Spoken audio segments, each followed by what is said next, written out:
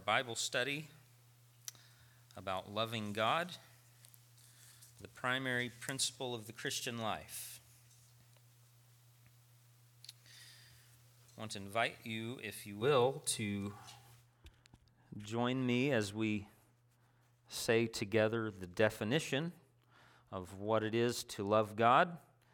As I mentioned to you, this is a definition based on a sermon by John Wesley, who says this. Join me as we read together. To love God is to self-sacrificially commit oneself to delight in Him, to rejoice in serving Him, to desire continually to please Him, to seek one's happiness in Him, and to thirst day and night for a fuller enjoyment of Him. Amen. We have talked about the aspect of self-sacrificial commitment, that Jesus calls us to deny ourselves and to follow Him. And we have talked most recently, I believe it would have been 2 weeks ago tonight, about what it is to delight in the Lord. We looked at a passage from Psalm 37 and verse 4. Psalm 37 verse 4, which says, "Delight yourself in the Lord, and He will give you the desires of your heart." We talked about the fact that the meaning of delight is to take exquisite pleasure in something. Just to revel in something, to really enjoy. We don't often think of our Christianity or our walk with the Lord in these kinds of terms, but we ought to. We ought to. I was going to, think of something you enjoy. What do you take delight in? Maybe it's your favorite chair, recliner. I don't know. You know that feeling when you sit and you sit back and, it's just, I hesitate to say this, but it sags in all the right places. It sags in all the places you sag. And it just is just right, and you can just sit back and, Now for me, you add a nice cup of coffee to that and a good book or the scriptures, and that is, I can revel in that. I can delight in that. Take exquisite pleasure in it. Oh, there are other things that I enjoy also that just sometimes make me smile. Brother Henry will know what I'm talking about. If you enjoy music, there's sometimes I hear certain songs and I hear certain melodies or chord progressions or whatever, and the harmonies and everything, and it's just beautiful. And I just delight to hear it. Just rejoice in it. That's the way we ought to love God, to take delight in Him. And we ought to do it intentionally. We ought to do it purposefully. Delight is the natural outflow of love. When you love someone or something, you take delight in that thing or in that person. You delight to spend time with that individual. Delight expresses itself in praise. Delight is not complete unless it is shared with those around you. When you are taking delight in something or someone, you want to share that. And you know that if there are two of you that you share a mutual interest in something. I mentioned music, and sometimes I will hear something and I'll have to turn it back a little ways and go get one of my kids or go to my wife and say, "Here, just listen to this, listen to this." And we'll listen to it together. because that kind of thing, to delight, to revel in something, it's not complete unless it's shared, and it expresses itself in praise. And you don't enjoy the praise if you're just keeping it inside. It needs to come out and be shared with everyone. We spoke about Psalm 18 as being an expression of the psalmist David's delight in who God is for me and what God does for me and what God reveals. This evening we're going to continue talking about delight, and we're going specifically to talk both tonight and probably one more time about delighting in what delights God. Delighting in what delights God. I read a story this afternoon about Joe Stoll, the man who used to be, I believe, he was either the president of Moody Bible Institute or the pastor of the Moody Church, one or the other, I forget which. And according to his story, he said there was a time in his life that he thought pets were just a waste of time. He didn't understand at all the value or the purpose of having a pet, and it was just kind of foolishness to him until he met the young woman who would become his wife. And she had a pet, I believe it was a little dog that she loved very much. And he learned after a time that loving that young lady meant also learning to love the things that she loved. And it included that little dog. So he learned to love that little dog. Well, when we delight in the Lord, when we love God by delighting in Him, we need to learn to delight in what God delights in. And interestingly enough, there are numerous passages that talk about things being a delight to the Lord, but there's only one passage where God specifically instructs us in this. And it is Isaiah chapter 58. Isaiah chapter 58, verse 13 through 14. Just a little preface or disclaimer. This passage of Scripture is about the Sabbath day. Now, I understand that in an audience, in a crowd like this, there are probably a number of perspectives on the Sabbath day. And that's okay. I will permit you to think, of course you can think what you like, but I'm up here so you can listen to me tell you what I think, okay? All right. So if you disagree with me, that's okay. You're welcome to your opinion about what the Scripture says about this. Isaiah chapter 58, verse 13. If you turn back your foot from the Sabbath, from doing your pleasure on my holy day, and call the Sabbath a delight, and the holy day of the Lord honorable, if you honor it, not going your own ways, or seeking your own pleasure, or talking idly, then you shall take delight in the Lord, and I will make you ride on the heights of the earth. So here we find these verses that tell us very specifically how to delight in the Lord, how to delight in what delights God. And directly, it is by taking delight in His day, in the Sabbath day. Now, we see here a few things that it tells us what not to do in order to delight in the Sabbath. It tells us we are not to pursue our own ways or our own pleasure or our own words.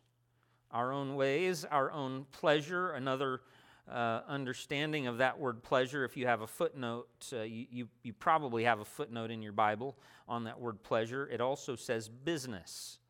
So it can be pleasure or business. Or your own words. So those are the things that we are not to pursue in order to express our delight in the Sabbath. What we are to do to delight in the Lord is simply this, to delight in the Sabbath. Now, there's some things that we need to talk about to clear the air here. As I mentioned, there are probably numerous perspectives on the Sabbath just in this group of people. And as you talk to Christians in the larger evangelical world, you will hear even more broad opinions about the Sabbath. So let's take just a moment to explain what we are talking about when we talk about the Sabbath. The word Sabbath comes from the Hebrew word Shabbat, which means simply rest. It means simply rest. It does not mean Saturday.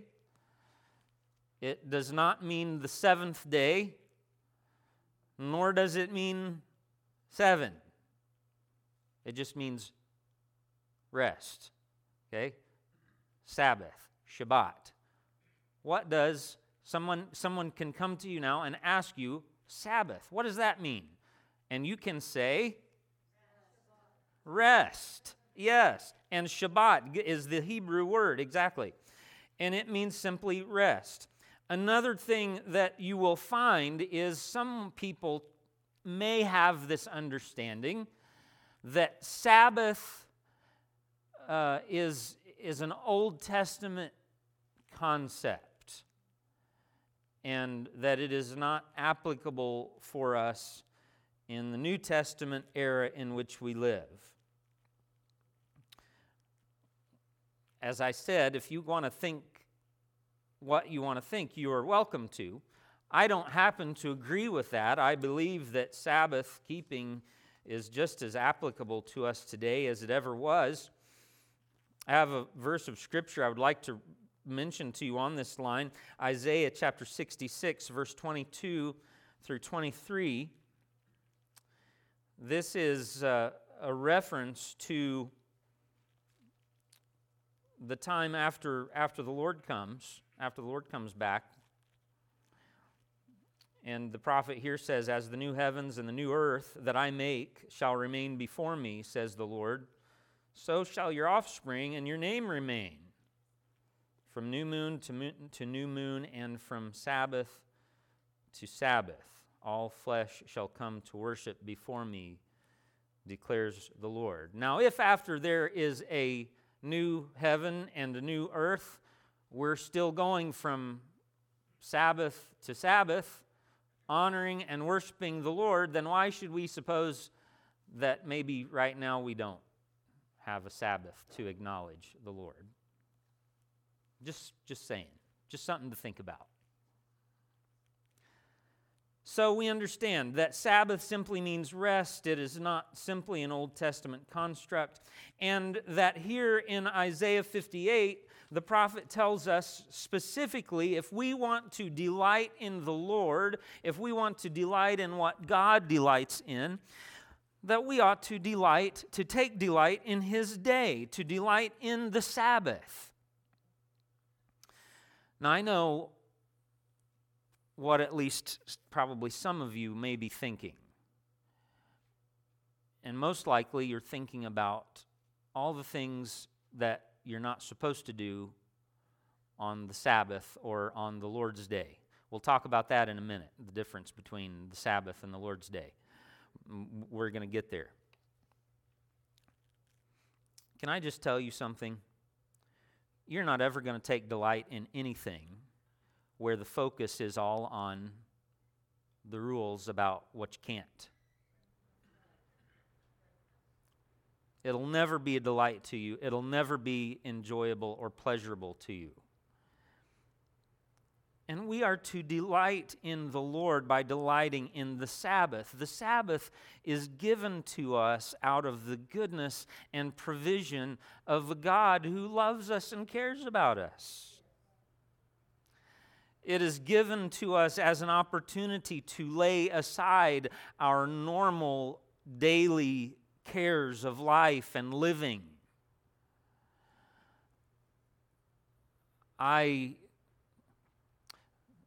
Some of you may have grown up differently than I did.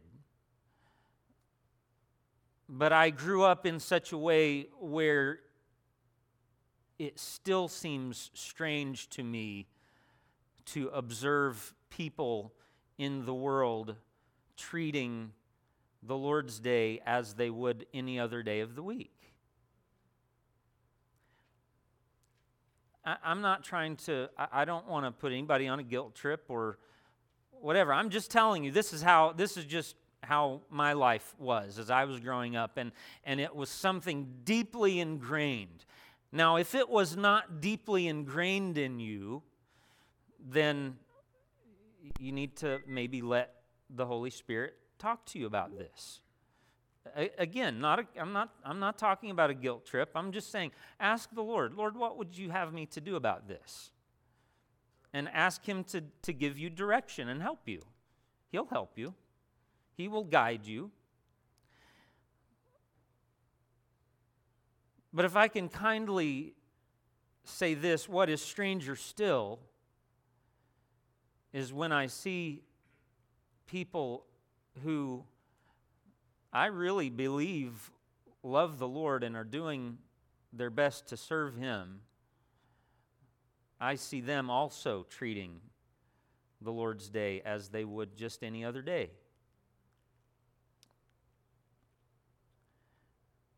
And again, let me come back to this. If our emphasis is on all the things, and I'm sorry if this is distracting you, it's distracting me, I'll tell you. I can't get this thing adjusted for some reason. If the focus is all on what you can't do, then it'll never be a delight or a pleasure to you. It was given to us out of the goodness and provision of God. It is an opportunity for us to lay aside our normal cares and obligations and responsibilities. And it is given to us for physical and spiritual rest and refreshment.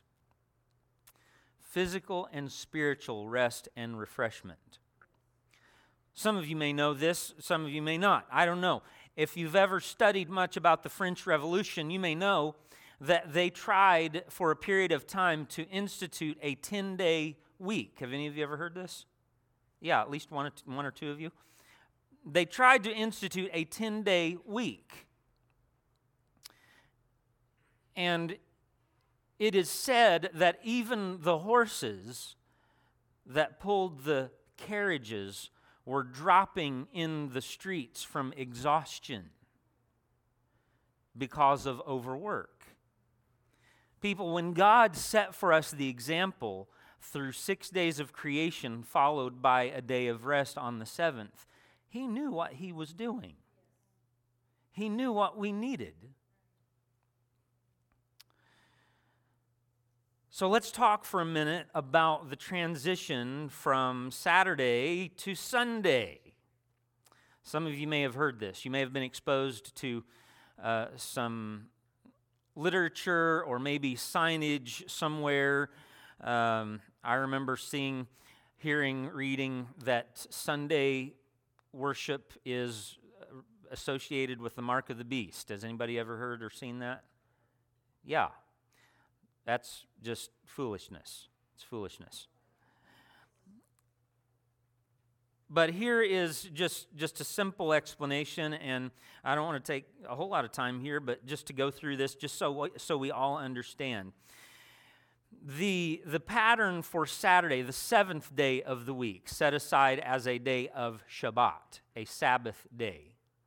It is instituted in creation, and we read first about it from Exodus chapter 20. And if you want to look these up and follow along with me, you can, or you can just listen to me. Exodus chapter 20, verses 9 through 11. The seventh day is a Sabbath to the Lord your God. On it you shall not do any work, you or your son or your daughter, your male servant or your female servant, or your livestock, or the sojourner who is within your gates. For in 6 days the Lord made heaven and earth, the sea and all that is in them, and rested on the seventh day. Therefore the Lord blessed the Sabbath day and made it holy. He blessed the Sabbath day and made it holy. Deuteronomy chapter 5.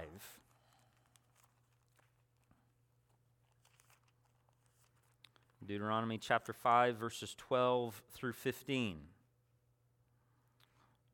Pretty much a repeat of the passage from Exodus 20. Observe the Sabbath day to keep it holy. 6 days you shall labor and do all your work. The seventh day is a Sabbath to the Lord. On it you shall not do any work. Your son, your daughter, your male servant, your female servant, your ox or donkey, even the sojourner who is within your gates, that your male servant and your female servant may rest as well as you. You shall remember.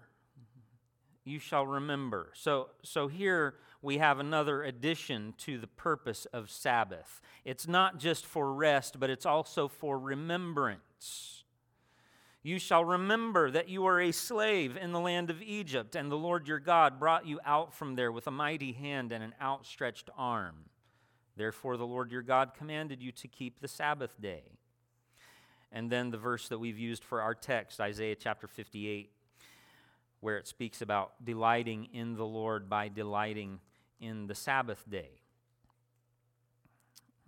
So, Pastor, why do we have the Lord's Day? We worship, we gather on Sunday instead of on Saturday. Well, there was a transition that took place. Something happened that you may have read about it. We call it Easter Sunday. And church historians say that every Sunday is a miniature Easter celebration. Because every Sunday we gather, we worship on Sunday. It is a day of commemorating a day that Jesus rose from the grave. This is supported easily from the Scriptures, from the New Testament. We see, first of all, in Acts chapter 20 and verse 7. Acts chapter 20 and verse 7, these words, "On the first day of the week, when we were gathered together to break bread, Paul talked with them." So here we have just a reference to the fact that the disciples, the followers of Christ, were gathering together to break bread on the first day of the week, Sunday. Another passage, 1 Corinthians chapter 16, verse 2. I won't take time to read this one, but this is a verse where Paul talks to the Corinthian believers about them gathering a collection, taking a collection, an offering on the first day of the week when they gather for worship. Most notably, though, is a verse from the last book of the Bible, Revelation chapter 1, verse 10. Revelation chapter 1, verse 10. Some of you may remember what this verse says. This is John talking about his revelation that he has received from the Lord, his vision. And he says this, "I was in the Spirit on the Lord's day." I was in the Spirit on the Lord's day. And that's all it says. No explanation for the term Lord's Day. He simply assumes that everybody is going to know what he means. You see, friends, throughout church history, Christians have consistently applied Old Testament Sabbath principles to the Lord's Day, the first day of the week. The Lord's Day commemorates, like the Old Testament Shabbat, God's new creation in Christ, the resurrection, and the deliverance of His people from the bondage of sin. So now, if somebody asks you, some people say Saturday, and some people gather on Sunday. What do you say? What day is it? Well, we gather on Sunday, the Lord's Day, because it is a commemoration of the resurrection of Christ. But we gather for the same purpose. It is used for the same purpose, for rest and for remembrance. So in conclusion, let's talk for just a few moments about delighting in the Lord on the Lord's Day. How do we do it? What does it look like?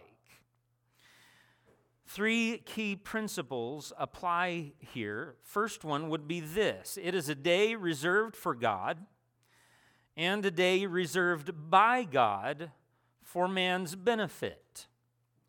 It's a day reserved for God and a day reserved by God for man's benefit. And I think I just saw a couple people taking some notes. I apologize, our copy machine is currently broken down. So I was not able to make copies for you of the handout. But if you're interested, we can get you caught up in the next week or so. Genesis chapter 2, verse 2 and 3. And on the seventh day, God finished his work that he had done, and he rested on the seventh day from all his work that he had done. So God blessed the seventh day and made it holy. He sanctified it. He set it apart. Because on it God rested from all his work that he had done in creation. So it is a day reserved for God, but also a day reserved by God for man's benefit. Mark chapter 2. Mark chapter 2. Verse 27. Mark chapter 2, verse 27. Let me just read you this entire little story, beginning with verse 23. It says, one Sabbath he was going, that is Jesus, going through the grain fields, and as they made their way, his disciples began to pluck heads of grain. And the Pharisees were saying to him, look, why are they doing what is not lawful on the Sabbath? And Jesus said to them, have you never read what David did when he was in need and was hungry? He and those who were with him, how he entered the house of God in the time of Abiathar, the high priest, and ate the bread of the presence, which it is not lawful for any but the priests to eat, and also gave it to those who were with him. And Jesus said to them, the Sabbath was made for man, not man for the Sabbath. So the Son of Man is Lord even of the Sabbath. Again, let me just repeat to you, this is not a day for us to begrudge all that we cannot do, but it is a day for us to revel in God's goodness and provision for us. It is made for us. It is a day of rest from the normal work of the rest of the week. Now, Jesus was continually getting into trouble with the religious leaders of his day because of what they perceived to be him working on the Sabbath day. And through the teachings of Jesus, we see that repeatedly Jesus expressed this truth, this principle, that it is lawful to do good on the Sabbath day, or we would say now on the Lord's day. We're using those terms interchangeably.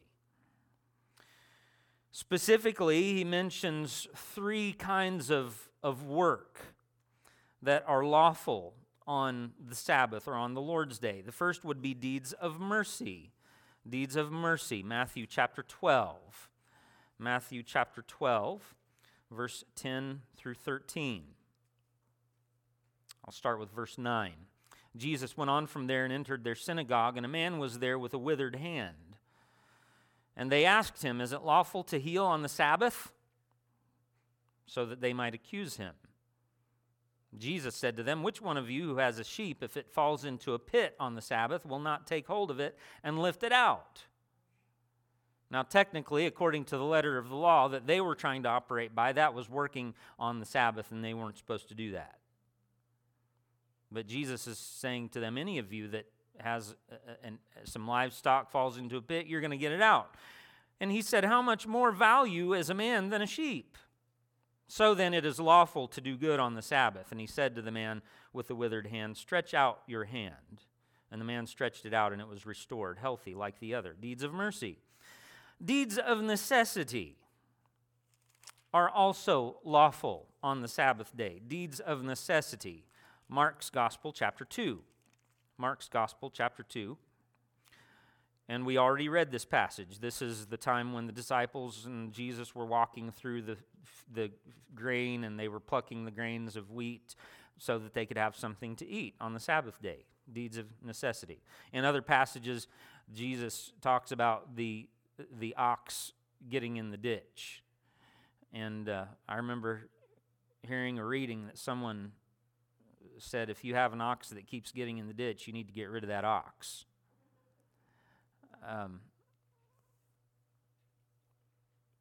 Now, I don't want to be legalistic about any of this. I don't want to encourage any of you to be legalistic about this, about any of this, the way we honor the Lord's Day, the way we honor the Sabbath. I want us simply to look at it as the goodness and the provision of God, to revel in it and to enjoy it. Make some extra preparation throughout the week. Buy your gas and groceries on Saturday so you don't have to do it on Sunday.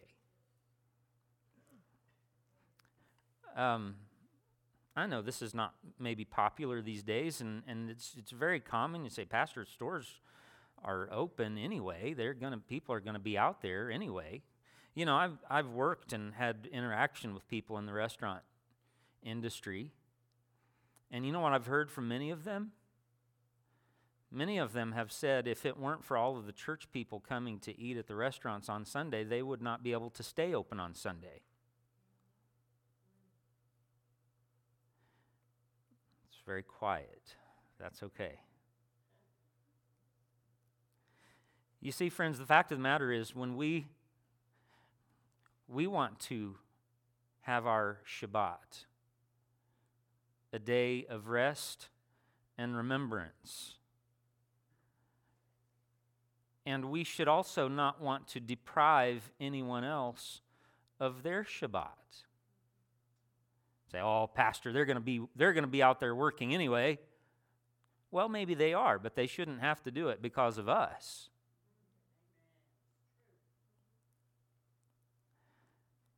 Amen.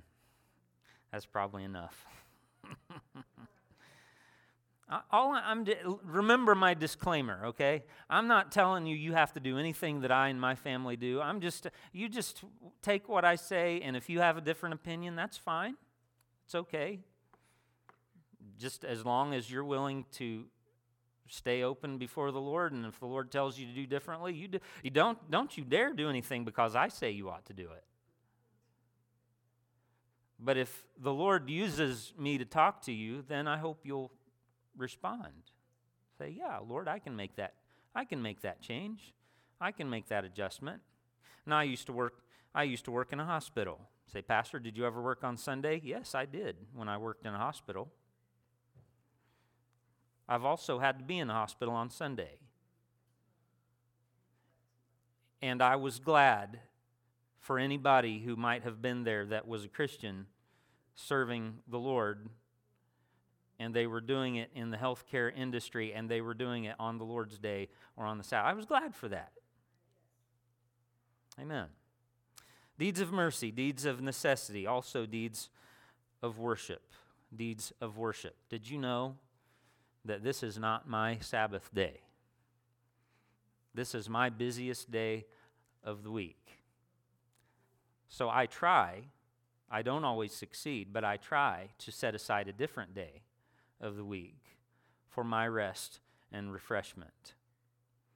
Because deeds of mercy, deeds of necessity, and deeds of worship are all legitimate forms of work, employment, what have you, on the Lord's Day.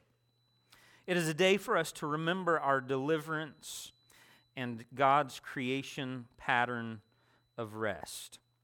And what I want to leave you with is this. And this is there's no more slides, no more pictures. When I say finally this time, I really mean finally.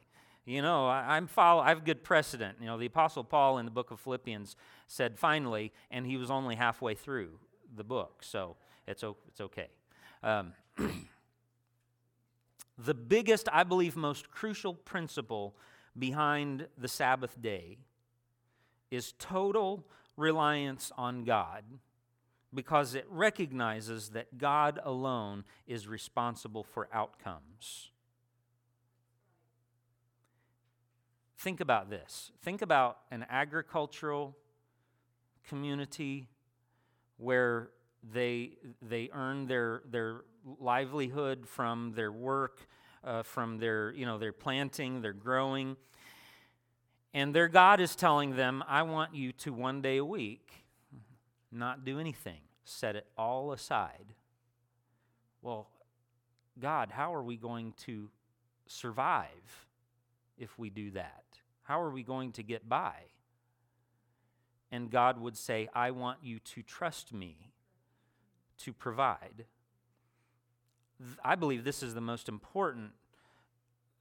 Yes, it's for our rest. Yes, it's for our refreshment and our remembrance of who God is and what He's done for us. But I believe most importantly, it is our recognition of stepping back from life and saying, God, I'm not in control of my life. I'm not in control of my survival. You are in control.